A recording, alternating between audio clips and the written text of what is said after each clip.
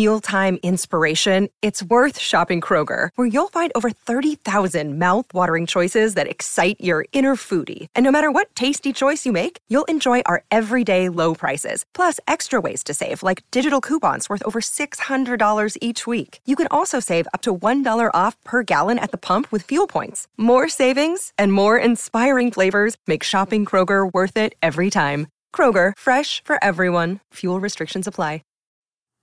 Hi there, you're listening to More Than Potential, the podcast. I'm your host, Faith. Hi guys, I hope you're having a good day. I'm going to do something different than what I normally do, which is I'm going to give advice. And I know I'm only 26 and I'm not necessarily the most accomplished person, but I can tell you what I've learned over the years working in corporate. Now, this is actually, in case y'all didn't know, I have actually done an episode on being in the corporate world a while back. I was just talking about the experience, but I kind of wanted to expound on some of these topics that I encounter the most frequently. So the episode will be everything from career growth and opportunities to the job search. And of course, what my experience was like being a Black woman in a predominantly white and male industry, because there's some things to talk about with that as well. So before I get started, I just want to say thanks for listening to my podcast and supporting. I appreciate it so much.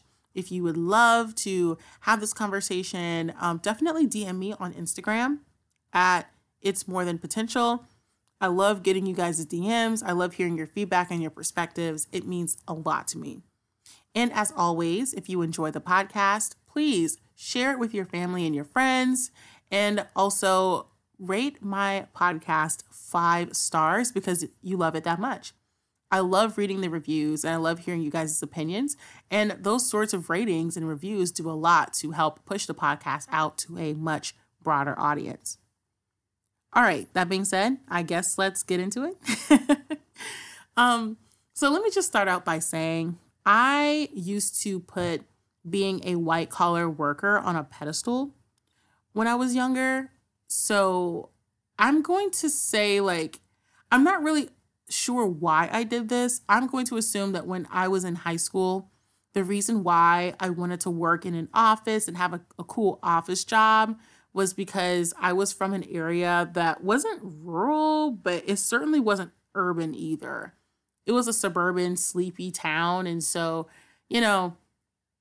we didn't have skyscrapers. We didn't have huge office buildings to work from. The only major employer that I can think of was either a manufacturing plant or a nearby military base that was 5 minutes from my house. So outside of that, there wasn't these huge employers that could hire a lot of people. Obviously people had jobs, but it was a small town, right? And so I think that my perception of being corporate and making a lot of money was that I was going to live this luxurious life and I was going to work in this really tall skyscraper, this office building with a view of the city. That was a real fantasy of mine because we didn't have that where I lived. So when I moved from my town 2 to 3 hours out to Atlanta, I thought it was really cool because it was being exposed to a completely different subculture living in Georgia. You go from a sleepy town where nothing really happens. There's no nightlife. Everybody goes to church on Sunday and half the people there are related to each other in some way, shape, or form. You go from that to hustle and bustle of Atlanta, all these foods and cultures. And it's a huge cultural exchange. You have these skyscrapers and buildings. And I remember, this sense of awe coming over me every time I, got to Atlanta and you see the skyline. And I just remember feeling that sense of wonder, if that makes sense, especially at nighttime when you're driving through that tunnel. And y'all know what I'm talking about. If you've gone to Atlanta, you know what I'm talking about, that one tunnel, and you come out and then you're at the skyline. It truly felt special. It felt like I could do anything. It felt like there was a lot of opportunity out there that was available to me. So I realize now, years later, because that was when I was 18, when I moved out my parents' house and went to college in the greater Atlanta area. I'm now 26, so I feel like a lot has changed between then and now. And although I do not have the same view of corporate life, I will say that the potential to make money is still there. I just don't put it on a pedestal because I understand the difficulties and the challenges that come with being a Black woman in the corporate space. And, when I was a child, I didn't know anyone who had a corporate job, a fancy corporate, white collar job. I didn't really know anyone like that. I knew teachers and nurses in specific occupations. I didn't know anyone who worked that white collar lifestyle. I just didn't. So I had no preparation. I didn't know what to expect. And I was kind of surprised to find when I graduated college what it was actually like, which is in some cases microaggressions and dealing with office politics and the stress of working a lot, but doing things that don't really matter. Like, you're not teaching kids, you're not nursing the sick, or you're not serving in the military, or doing like a manufacturing type of job, making products that people will actually eat or wear. It's different, right? It feels like a job that is, I guess, kind of necessary, but also not really. And we're paid absurd amounts of money to do these things. Working for major corporations that are actually quite horrible, like horrible companies that have horrible business practices. But those are your employers, and that's the reality of working in the corporate world. You have to have some level of cognitive dissonance about the employer and what exactly they do. Like, do they have these weird contracts with the government? Are they oppressing people in other countries? Are they employing sweatshops in China, kids in sweatshops in China or some other place? I don't know, Taiwan, Indonesia, whatever. Are they just engaged in really just bad business practices and suppression overall? It became more and more relevant for me as I got older to analyze exactly how me working for these companies and putting them on a pedestal impacted, I guess, my own personal ethics. But anyway, so now that I've talked a little bit about this, I do want to share a moment for me that kind of is so salient in my mind. When I first graduated college, I was like 21, 22. And I interviewed for this job. It was as a legal assistant for a kind of prestigious firm in Atlanta. And I remember practicing a lot for that interview. I remember my boyfriend dropping me off and wishing me good luck. And I go into the office building with my, black suit and white dress shirt, getting in the elevator, talking to the doorman, and him directing me and giving me like a temporary badge. I get in, I think the building was in Midtown. So yeah, if that gives you an idea, if you're from Atlanta, it was in Midtown. So go into the elevator that looks super nice. Like, everything is like just very, I don't know, it was a really nice office building, guys. I don't know how to describe an office building other than that. But I get in the elevator and I go up, up, up, up, up. And I think the company or the firm had like 3 levels in the office building closer to the top. So I go into the office and I'm in the lobby. The receptionist greets me, gives me a bottle of water. She knows what I'm here for. I'm here for an interview. And I just sit on like the really plush seats in the waiting room to wait. After 5 minutes, she then escorts me into this like boardroom. And y'all, it was like what you see in the movies. It was a boardroom with this long table and like almost 20 chairs around it in a circle. And then an amazing view of the city, like the skyline. And around this time, it was like early in the morning.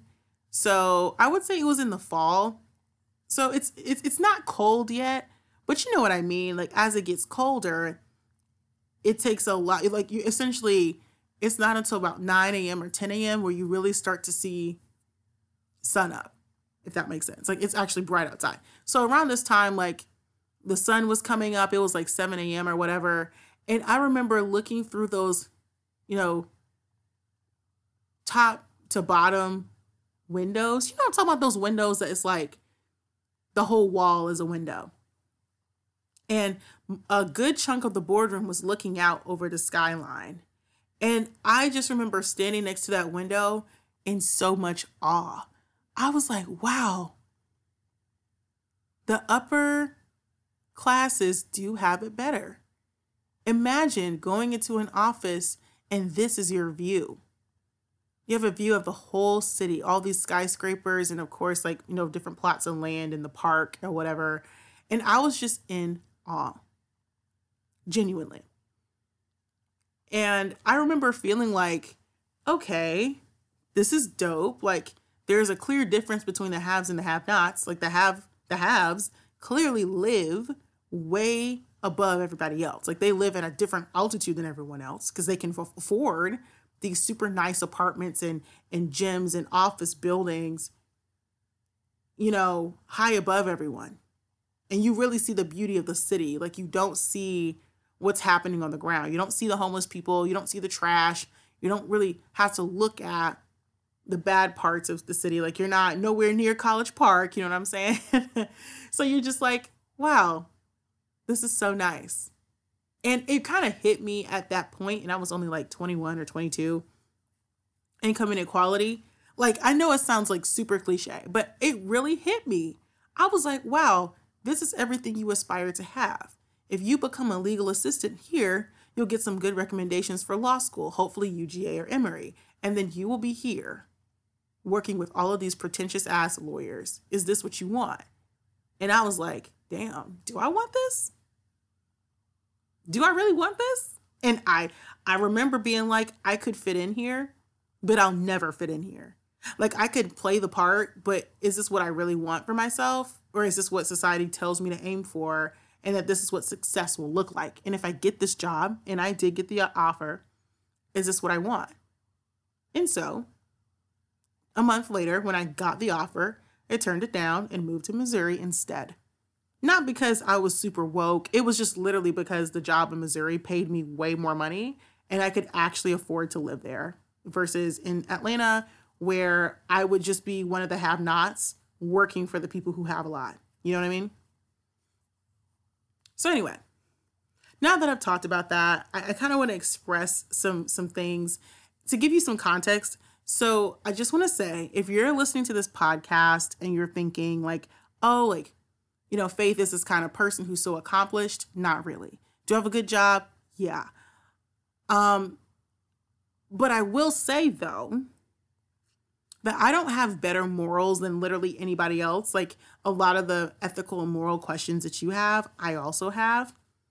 But I will say that I don't make myself feel so guilty anymore. I don't feel as guilty for making the money I make, for having a good job to afford the things I can afford. I don't feel as guilty anymore because I genuinely feel like I'm doing the best that I can. A lot of the questions that, that come up for me is what I described earlier, where I was talking about how a lot of these companies, you start to see once you get insider information into how they work and what have you, which in my line of work, you really do get to see like everything. Like, you see everything. It's like, ooh, this is rough. Like, this is rough. Some of the biggest companies in the world, like, ooh, you start to really see it differently. And when you have that vantage point and you're fully in the system and you see how it works, you see how people win, you see how people lose. You're around people who've never had to struggle a day in their life. You're around people who make millions. What do they do? I don't know. But they make a lot of money. You know what I mean? It makes you really question things. It makes you question your own intentions. And I think there is that element of survivor's guilt. Like, you look at where you started and you look at where you're at today. And I look at all the challenges I had to overcome, which included lack of resources, lack of a real network at the time. I felt like I wasn't smart. I didn't come from a top tier school. And I just felt like I didn't have the skills. And so looking at where I am today, I do feel a lot of imposter syndrome because it's like, am I the diversity hire? You know, like, am I the thing that makes y'all feel better about yourselves knowing that you're doing this rampant wealth hoarding? And it's like, well, wait, at least we hired a few blacks, you know, because we care about diversity. Even though if you really cared about diversity, you wouldn't be supporting, you know, the company. You wouldn't be doing what you're doing as a company, right? So there is a lot of those things that I think about all the time, and I do see, for example, let me just say this. So there was a TikTok I saw the other day where it was a woman, she had like red hair. It was a black girl. She had like a red afro, bright red. And she was talking about how more and more it feels like we're asked to compromise our values and our morals in order to live life. So you're asked to turn a blind eye to different artists when they do things that are racist or anti-black or just horrible. You're asked to look past it. You're asked to look past the politicians and the insider trading and how much they lie to us on both sides of the aisle. You're asked to overlook that. Choose the lesser of two evils all the time. You're asked to, you know, work for companies that treat you like shit and pay like shit, but at least you have a job, right? Like you're ignoring all the things that they're doing to suppress other people in other parts of the world. You just have to be blind, deaf and dumb and mute, and just pretend like you don't see, hear, or notice anything wrong. And I resonated with that. I do, because, you know, this is such a Gen Z conversation, but once you become of age and that frontal lobe in your brain is developed, you start to really see how these systems work. And it's one thing to study it, which some people study it. No shade to gender studies, no shade to African American studies. But like most of y'all are not professors for real. Y'all are just theorizing. When you see it happen in real life and you know what it takes to navigate these systems to become who you're becoming, it is different than just reading about it. Because as a person of color, you're in the situation like, yeah, you can talk all day long about being anti-white supremacy, but now you're getting that check though. And that check is paying your bills during a recession. That check, though, is keeping you sustained. And when your family asks for money all the time, which they tend to do, you know, you can actually give them some coin.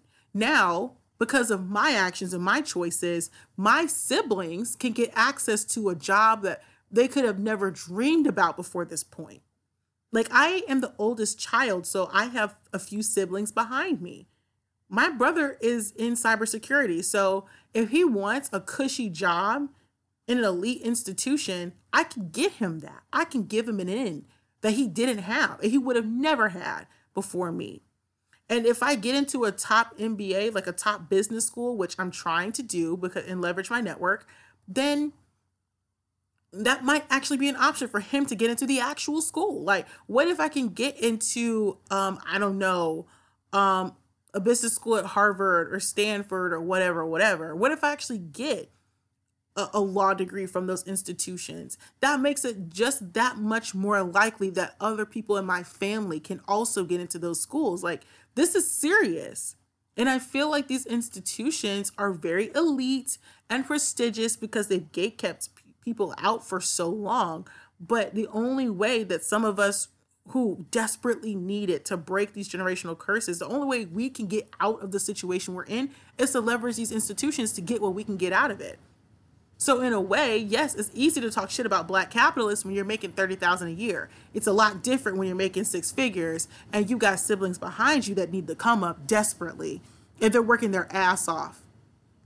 You know what I'm saying? Because I'm gonna be so for real, y'all. As a black, and I know you're waiting to get to the job search advice, but I promise you all of this is relevant. So I'm going through this part first so we can get to the good shit later. But I'm saying this because, listen, like, a lot of people talk about to get it out the mud or whatever, but I actually, for real, hustled. I networked, I worked, and God himself gave this job to me. God himself has given me the opportunities that I've had. I truly believe that, yes, I can say I'm kind of smart sometimes. I'm kind of dumb, to be honest with you, but I do try. I can't take full credit. I really think that God himself gave me the chances that I had, the opportunities that I had, right? I was able to live on my own and work a good job during a pandemic. I was able to afford to live by myself and have my own apartment, have a good standard of living. I was able to travel when other people couldn't. I was able to do a lot of shit. And here's the thing. It's one thing to be able to live with your parents and have a good relationship with your parents and get, opportunities to get in the door at companies because of your family and connections. It's different when you're blind applying on LinkedIn on a wing and a hope and a prayer and Googling job search and interview tips because that's the only way you're getting in the door. And then you get in. You don't get in because somebody helps you. You don't get in from a reference. You literally don't know anybody there, and you're just on a wing and a prayer, hoping that that one opportunity can change your life. And like I said before, I've talked about this a little bit, but I was definitely food insecure in college. So when I watched other people have security with their families and have more resources and be able to do more, it did used to bother me. So yeah, I was incredibly blessed despite having the odds stacked against me. I'm gonna be so for real, y'all. I can't take full credit at all, nor would I ever. Some things are just a God thing. And I truly believe because of the opportunities and the rooms I've been put into, the people that I've met in my life, I truly believe I am blessed and highly favored, and I will not fuck this up for myself because there's too many people who are relying on me, who need that income, who need that support, who need an in that would have never had it had I not been given access to elite institutions. So I'm just saying, that survivor's guilt is real, but is it enough to stop me from getting what I need to secure something for myself? No. Especially in a time like this where we don't know what the hell gonna happen in this country. I'm gonna be so for real. I don't know. I'm just here. We're here. We're here. So anyway, I'm saying all this to preface, what I'm about to tell y'all in terms of how I was able to do the things I was doing and give y'all some actual career advice that I paid money for.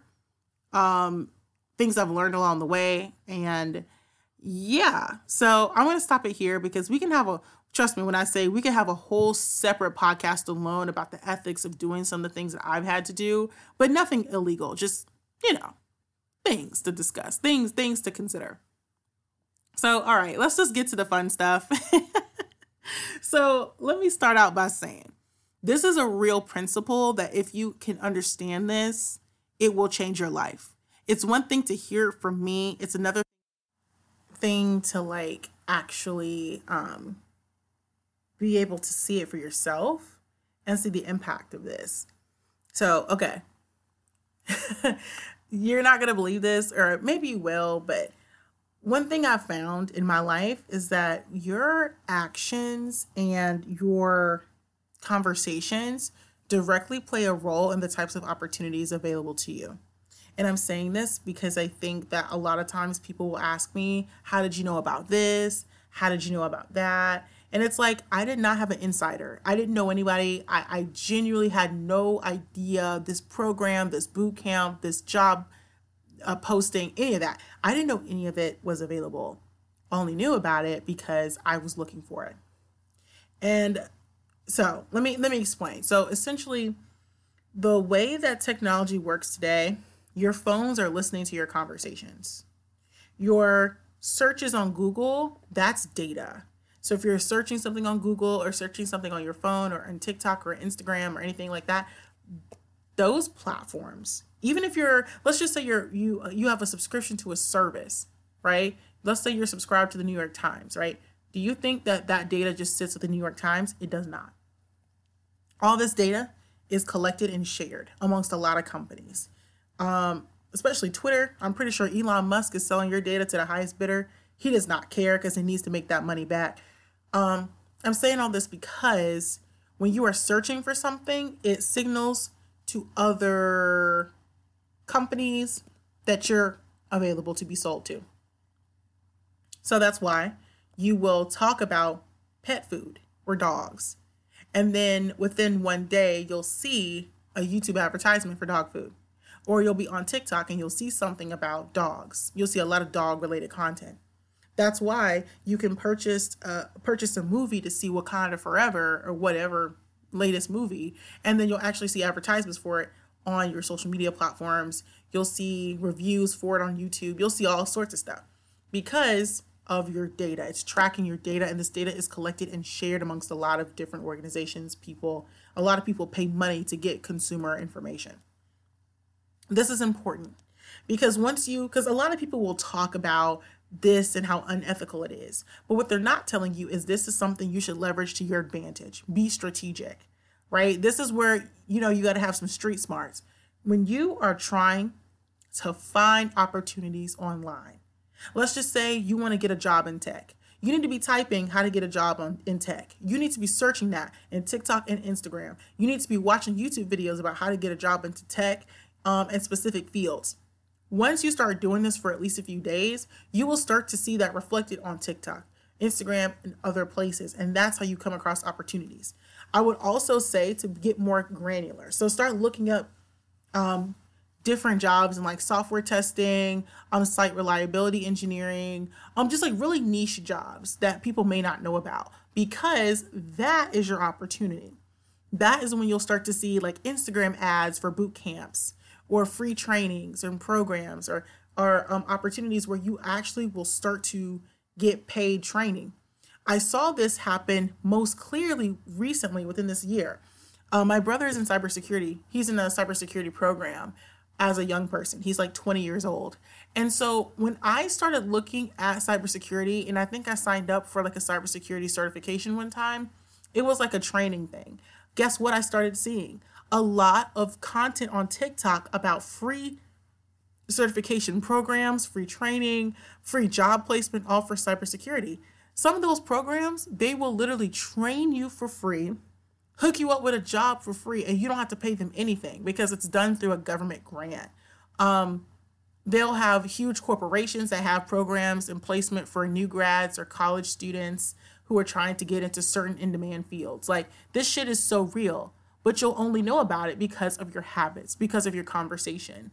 So this is more of a mindset thing. If your mindset is, I want somebody to give me the answers or give me the solution to a problem that I have not even attempted to solve, you're already in the wrong mindset.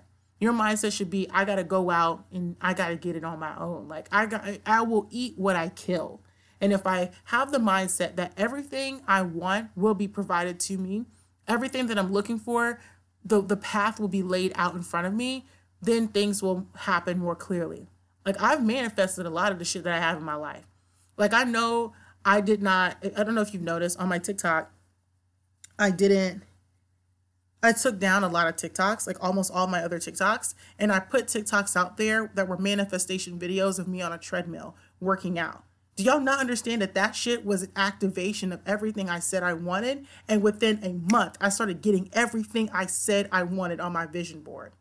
This shit is real. It is 100% real, but I can't take credit. It's not just of my own might. It's because I set my intentions and my desires, and I activated on those intentions and manifestations by doing something about it. So my conversations in the day-to-day is not social justice. It's not, white supremacy and capitalism. And not saying there's anything wrong with studying that. If that's your true passion, and if you want to learn more about it, and if you want to be an expert in the field. But if you do not want to be an expert, if you're not trying to get your PhD in oppression, then you got to figure out another way to get some money to survive. You're not going to be a tenured professor anytime soon. So your focus should not be that. Your focus should be finding an expertise in something that will pay you money so you can live. Because we all got to eat at the end of the day. Like I said, it's gonna be hard to hear for some people, right? But I started this out by saying there's always ethical things to consider. But I had to get over that to some extent to focus on what? Providing for myself. And like I mentioned before, yes, a lot of times they're asked to compromise our integrity, but we haven't even gotten to that part yet. We're talking about mindset shifting. Mindset shifting is everything I need will be provided to me, but I got to go out and get it. Set your intentions on getting a job in whatever field you want. Set your intentions in living the type of lifestyle. Start consuming content around that kind of lifestyle. So be able to watch architecture videos where they show you the inside of different types of homes. Look at different types of Pinterest boards and Pinterest images of the type of life that you want, and then start taking action on it. Your conversations in real life should be about how to, make money, how to get into the certain career field or whatever. Talk about it with your friends. Express your dreams and goals and desires to your friends. Like, talk about this shit. Make it a part of an active choice. Your conversation should be centered around what you're doing and what you have to do to get to where you are, to get to where you want to be, excuse me. And I promise you, you will start to see more things on your phone that are recommendations for programs, tools, influencers, contacts. All this stuff will start to show on your phone. And I'm saying this because that's actually how I came across a boot camp that changed my life. I'm saying this because what ended up happening was I came across a job posting that nobody knew about, and it was a job that I applied to that I thought I would never get, and I got the job, and I'm in the job. I'm telling you, it's not fully a coincidence. Some of this stuff is about putting energy and effort in and trying to get a return. So focus on your mindset. Your mindset should be, I have to take action. I have to change my daily habits. I have to change my conversation to reflect the type of life I actually want. That's the first thing before we start getting into any technical job stuff. Another thing, it's going to take some time and money. You can't change your life and change careers overnight. A lot of times you're going to have to put in some work. The number one thing I tell everyone is look on Instagram, look on TikTok, and find a career transition coach. Don't just get a resume writer. Get a career transition coach who works with young people or for whatever age demographic you're in. And depending on your demographic, you may have a career transition coach that's specifically focused on Latino students or Black students or moms who've been out the workforce for a long time. I'm saying this because I've actually had clients who do this. They will be career transition coaches who will help you with your LinkedIn presence. They'll help you with your resume, and they'll actually give you the most important thing you need, a strategy. A lot of times people don't know that you need an actual strategy to get another job. The reason why I was able to get a job within a month, even after being effectively laid off, versus some people who've been applying to hundreds of jobs and didn't get an offer. The reason why is because I had a strategy. I'm not that smart. I just paid for somebody to help me with my strategy. So I got a career transition coach. In this, I learned after applying to 72 jobs and finally got one fantastic offer and a few other opportunities that I decided to turn down. What I found was that there's several things that factor into this. When you pay for a career transition coach, they should be able to help you get clear about what kind of job best suits you in your current position. So let's say if you, like for me, for example, I was working in sales in an entry-level role. So I was able to talk to a career transition coach who looked at my resume, looked at the skills that I was using every day, and looked at the technology and the systems that I was trained in to assess how could I make more money in a different role. And based on that, she was giving me recommendations for things that I could do so that I could best prepare myself to take the next level type of job. So for example, I went from sales and business development to client strategy, which all that really means is that I'm working with clients, but I'm on the strategic end. I'm not just focused on client-facing work anymore. That was a logical jump, but people don't make that jump. They think sales, account executive, sales, SDR. They're not thinking about all the different ways you can use those skills for a company. And so what I found was that when she helped me get clear on all the different types of positions I was eligible for and all the different titles that it fell under, I was able to effectively apply to jobs that would actually be interesting. But also, a key part of this too is knowing what the market looks like. So depending on the city that you work in, you are applying to, tech, when you should be applying to pharmaceutical industries. Google this. And your career transition coach should be able to help you with that. Help you look at the market, look at the sector that's really good for your market. So whatever major city you're closest to, what are the top 5 biggest employers and what sector are they in and how that impacts you and the types of jobs you're looking for. Some of y'all are just applying willy-nilly using LinkedIn Easy Apply without considering that where you are located has a huge impact on what kind of jobs you get and qualify for. And I'm saying this because, especially in this job market now, where it feels like they're pushing return to office or hybrid work, if you want a really good paying job where you don't have to go in the office every day, you need to know what companies are hiring. What companies, and there's still companies that are hiring, by the way, even now, even during a recession, there's companies that are hiring. You just have to know what companies they are and what companies are more likely to want to work with you and what jobs you could do. So if you want to work in tech, maybe right now working at Twitter or Google is not good for you based on your location. But there are pharmaceutical companies, there are biotech companies that are still hiring because the industry is growing. So you can pivot to that industry, maybe, depending on your location.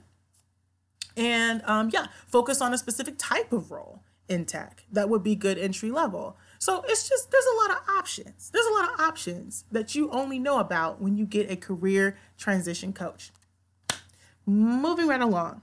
If you're a new grad, it's even more important that you seek advice. Your college admissions, your college advisory group. So let's say you're at university, right? You should have a college advisor for your specific college. So if you're in the business college, nursing college, social sciences, you should have an advisor that is assigned to you by your academic institution. The problem is your institution cares about being a feeder program into specific employers. So they're just trying to get you employed. They don't care about your career goals and trajectory and what's best for you. They're trying to fill up contracted spots from your institution. So for example, when I went to school, I went to Kennesaw State University, I found there are several huge employers that had contracts with our school, and they were feeder programs. Like the engineering program at my school had a feeder program from the engineering college to that employer. So obviously, if you go to that college advisor for help, they may orient you on the path towards that employer. They're just trying to get you a job. They don't care about the right job for your career trajectory, making more money than you could be making. Like my entry-level salary was $55,000 a year. So BFFR, like that's good entry level for a social sciences person. But had I talked to a career transition coach or someone who actually was skilled in getting college students hired, making great salaries, I could have been in tech a long time ago. You heard me? So I'm not saying I did bad, because I did pretty good on my own. Like I said, y'all, I'm not the brightest, but I know how to finesse. So I got a good job making good money in an area where I could afford to live a decent lifestyle, and they paid for my relocation. But once again, I leveraged all the resources I had available, including job portals for college students through your university. So your university, maybe if you like Handshake or something, will have a career portal or whatever where you can get recruited by people directly. But don't just rely on that. I'm just saying there's options. The only other thing I would say for new grads or for people who are still in school, don't wait to the last minute. The best time to apply for new positions, internships, jobs, all of that is literally from August to November. So I'm not saying that if you're outside of those times, you can't get positions. I'm just saying a shit ton of college programs, internships, jobs, recruiters, all of that are going crazy August to November trying to find college students. Once you're outside of that range, you're basically still getting things, but the same energy and money is not applied the same. And this is for everybody, not just for college kids, but specifically for college students who are eligible for certain types of feeder programs into huge companies like Microsoft. They're going crazy August to November. So you gotta get in, apply to anything and everything, do a ton of research and Google opportunities for feeder programs for cybersecurity. Since that's a huge industry right now, they're doing a ton of recruiting for college kids, and they'll do a lot of training for y'all. So literally, like, cybersecurity is number one on the list. Like, y'all gotta get in. Working for the government, heavy recruiting, working for huge companies like UPS, Microsoft, Google, all the big companies, and of course, tech companies too. So if you're in college and you want to break into tech, you can work for a small startup and get your start there And then within a year, move on to somewhere else. Like, long before you graduate college, by the way. You don't have to wait till you graduate to get a good job. Like, I'm just saying. So yeah, those are just some things I would think about in the job experience and trying to get, your career going. But let's talk about too, salary and expectations. So one thing I've found is that, like most things, recruiters are looking at a variety of different factors when they're recruiting you, hiring managers when they hire you, salary you're offered, et cetera, et cetera. And yes, as a woman of color, I can absolutely tell you they will lowball you sometimes. The point is to do your research, go online, do your YouTube. Y'all smart. Some of y'all are young. You're Gen Z. So y'all should have no problem Googling, getting on YouTube to understand how to find the right kind of salary for you and relevant to your experience and to your area. The area matters a lot. Geography matters way more in your job search than y'all really talk about. It's huge because I found out $90,000 where I live is the equivalent to almost six figures in another city, in a major city, for my type of job. But a lot of times, once again, they consider experience and also like your geography. So I'm just saying, like, you see that difference between 90 and like six figures, or 100 and 125 based on your area? Yeah, that's huge. Huge. And where I live, the reason why I'm moving is because it's harder. It's so hard to break out of or to get to six figures living where I live, because I live in a lower rent area. So don't get me wrong, because the cost of living is super, super low, I'm living like a queen. But realistically, if I want to break six figures faster, if you want to break six figures faster and also like, make your way in the world, find a city that's an urban center like Atlanta, like, I don't know, Houston, Texas, Austin, Texas, or whatever. So there's employers that live there, or that work there or have hubs there, but also not too expensive like Silicon Valley or like New York City, New York. You know what I mean? Consider that when you're looking for job opportunities and where you want to go. And there are major cities outside of that. Like there's like Chicago, there's like Kansas City. There's plenty of major cities around the country that are not as expensive. There's Denver, Colorado, which is on the come up. Denver is pretty good if you want a quiet area that's like a city, obviously, but it's not super crime ridden. So you can make your start there and then move somewhere else. So look at all these other major cities as options to get your start in your career where maybe the rent is not as high as like Silicon Valley or whatever. Just a consideration to be made.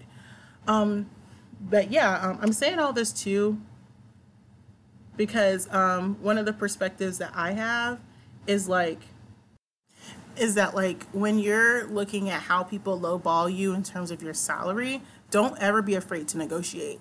There are some basic tools that you can find on like YouTube where they'll tell you how to negotiate. And I was able to negotiate stuff, but don't be afraid to ask. Like I've asked for sign-on bonuses before. I've asked for more money.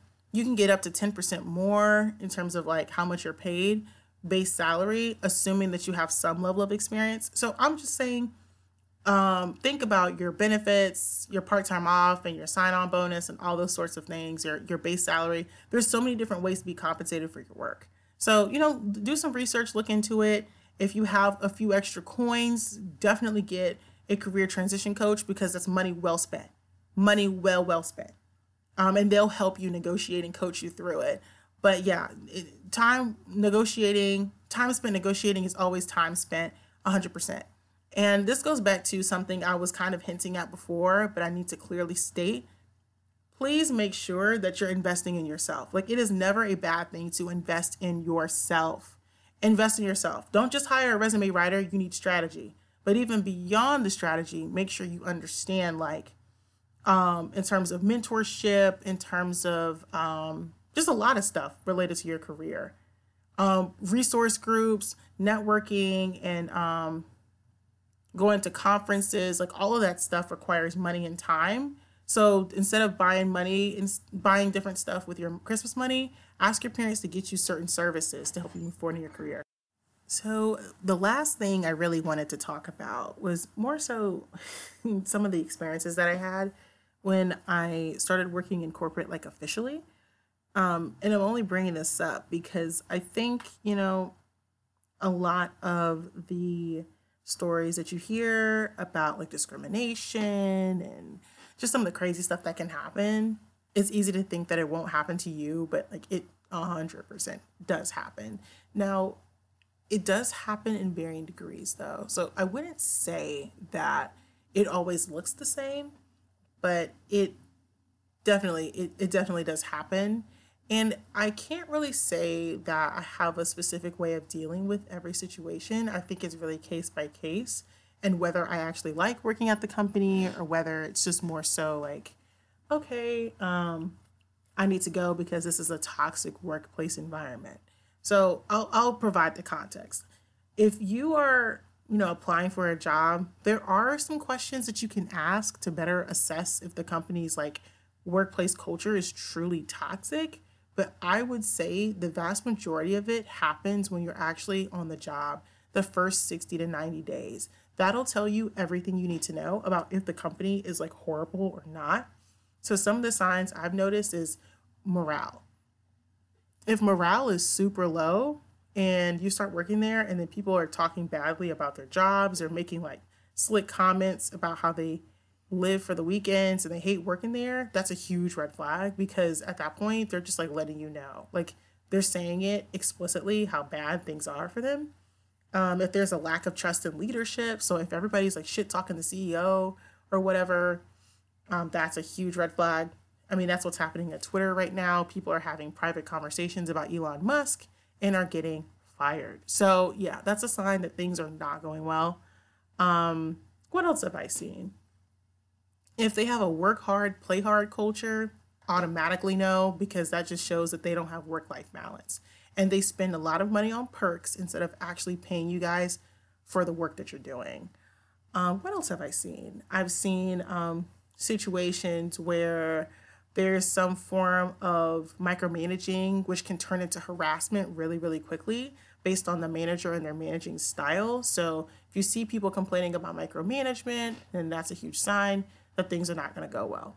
If you find yourself not having a real official onboarding process and you just show up and then they give you something to do, that's a bad sign. I went through that with my first job. That's a sign that they don't care about their employees and they have a high rate of turnover. So they don't invest in your training or education. That actually happened. And granted, everything I'm telling y'all, every single red flag, right? That was the first job I had right out of college. So if you can imagine, doing a year there is like doing time in a penitentiary. Like you do your time and you never look back. Like it's like PTSD, like complex PTSD after that experience. It was horrible. I do not recommend. I should have sued. I did not sue, and I won't talk about why, but it was just bad. It was really, really, really, really bad. Do not recommend.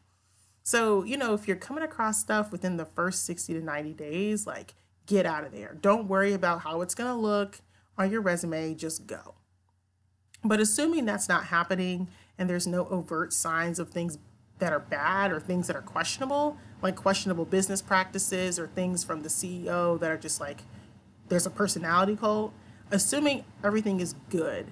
One thing that I did notice at different jobs is that people really care about hierarchy in some companies.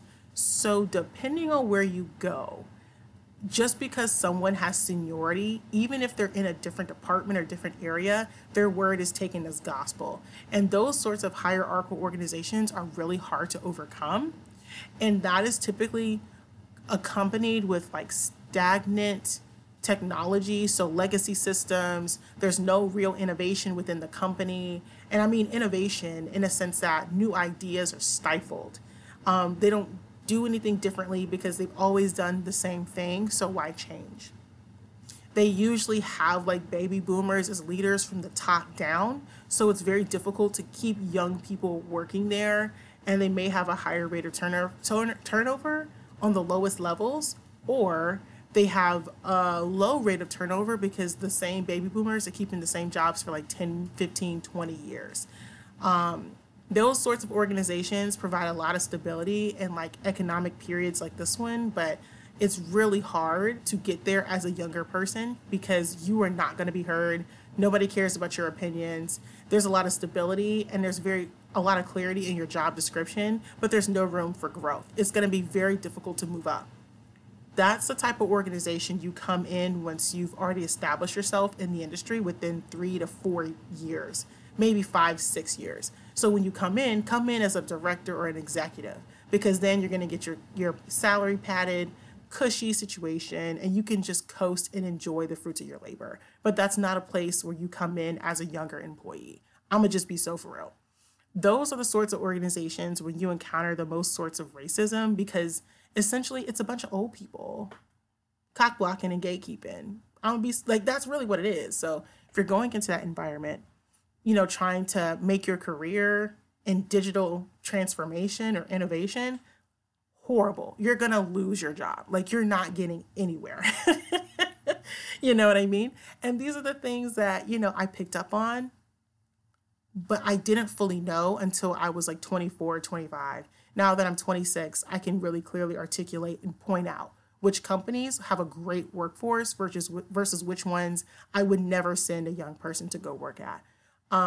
There was a situation as a woman where I would bring up things to leadership. And granted, this was an old company. They've been around for like 70 plus years, super old company. And I would bring up things like ideas and they wouldn't adopt them. I would get no buy-in. And then when I would try to, and I was a supervisor at the time. So for context, I would try to hold people accountable as a supervisor and I would get no backup from leadership, despite having the documentation needed. And so in that type of environment, it's not about playing politics. It's about understanding when you were never going to win. You are never going to be successful because things are the way they are by design, and no one is going to be able to challenge that internally. It's going to have to be someone externally at the highest levels to change the culture. And yeah, a lot of the racism that I experienced came from those sorts of organizations. Now, I've worked at late stage startups. I've worked at more established companies that started out as startups, but then now they're like fully established companies that have gone public. I would say with companies that are newer, they are more innovative. They take on ideas and they really listen. So let's say best case scenario, you come across a company that has a lot of young people. And they do have some boomers as well, but they do have a lot of young people. They may still have high rates of turnover though, because they will milk you dry. They will pay you in terms of perks and benefits and not actual base comp, like base like salary. So they use young people, they use them and chew them up and spit them out. It's like a machine. In those situations, a lot of the things that you'll experience is more so generational differences, like that kind of discrimination. So like young people are not taken seriously sometimes. So it may take you getting into a manager position after 3 to 4 years to really have your opinions heard. And I will say though, depending on how big the company is, you may have more mobility to gain seniority and move throughout the company to enhance your career, take on additional responsibilities, and get a better job. So what I've seen happen, and this is just from my perspective, just as a younger person who's talked to a lot of different people, I've had some experiences with this. What I've seen is with smaller startups, before Series C funding, you'll see a lot of young people get into the startup, work their way up to a manager or director position, and then they will, and I will say maybe they will have simultaneously gotten their MBA or some advanced degree. Typically, it'll be both. So they'll work there for 2 to 3 years, do their time, work their way up, and have done their MBA. After 3 years, they'll leave and get a much better position. Now, the goal is at the end of the day to work at that startup, get the experience, and get the title change. The title change is essential. If you're going into a small startup, work hard, get the promotions that you need, get that director, get that manager title, and then bounce after 2 to 3 years, tops. Like, you don't want to spend more than 3 years there. Get that director title, maybe if you can, get that manager title, bounce. Make sure that you have some certifications, you've upskilled in some capacity, get an MBA or get like another degree if possible, bounce to a much bigger company where you can be chill and you can just kick your feet up. I've seen that happen a lot with a lot of success. That's what tech used to be, because it used to be heavily gatekept before it became more diverse and all these other minorities started flooding in the space. And yeah, there's a reason why it was gatekept, because it was a quick way to make a lot of money fast. Imagine if you're 21, you graduated from college, you get like a job making $70,000 a year entry level, which is nuts, right? And now the salaries are even more inflated. So just imagine, first job out of college, $70,000, $80,000 a year, work your way up within 2 years. You have your business degree. You're making $150,000 a year. You move, job hop to another company after 2 to 3 years, a huge corporation making like even more money. Nuts, right? That's the way the game's played. So just saying, there's options. But like I said before, those organizations, a lot of the discrimination you'll experience is just based off of age and experience. It's a purely hierarchy thing. Like, you're new to the company, they're going to pay you in perks, they're going to work you hard, and then just, if you manage to stick around after that, then maybe you'll get a promotion, but I don't know. So yeah, my experiences most of the time in terms of microaggressions have come from those older organizations where people just don't respect you. And it's like nothing that you can do to really earn that respect. Like, I was working in an environment where it was predominantly white and men. So yeah, and they were older at that. Like, I was going to lose no matter what. But, it's different when you're in a younger organization where there's a lot of young people. If you work really hard and you're charismatic, I think your charisma can take you very far if you network and you get in good with the right people. So a lot of times, like I said, analyze the organization and how the company functions, and then kind of make your bets on that. So yeah, there's a lot more I could share, but I think I'll have to make this into a part 2, and look forward to that, because I do have a friend who wanted to do an episode talking about her experiences, as she's working in a large company now. I'm working in a large company, but she came from the tech space. So both of us, when we started our careers, we worked in like a tech type of company, and then she moved on to a large organization. She's still in tech, but she's in data analytics. I'm not in tech. I moved out because of the recession to a different type or a different sector or different type of organization. So both of us can kind of give you our different perspectives on how things are going, what we would do differently, et cetera, et cetera. So yeah, maybe that conversation will be beneficial. It can kind of give you some perspective about things to look for. I hope that you guys like this episode when it's released. I hope you get a lot of value from it, because this is all free game, free stuff. I had to pay money to learn this stuff. I paid with my blood, sweat, tears, and pocket. So I hope this is actually valuable information for you as you're looking for jobs and trying to find sponsorship and opportunities. All right. I hope you guys have a good day. And as always, definitely share this podcast with your family and with your friends. If you like it and you enjoy these episodes, feel free to DM me on Instagram and I will respond to those inquiries. If you have a topic that you want me to cover, definitely let me know. I always love getting that feedback from you. And definitely, if you like the podcast and you want to support, the best way to do that is to rate us 5 stars on Apple, because you love us that much. Please leave a review. Let me know what you liked, what you didn't like, what you enjoyed, what you didn't enjoy. It just helps us reach more people. All right. I hope you guys have a good day. See you in the next one.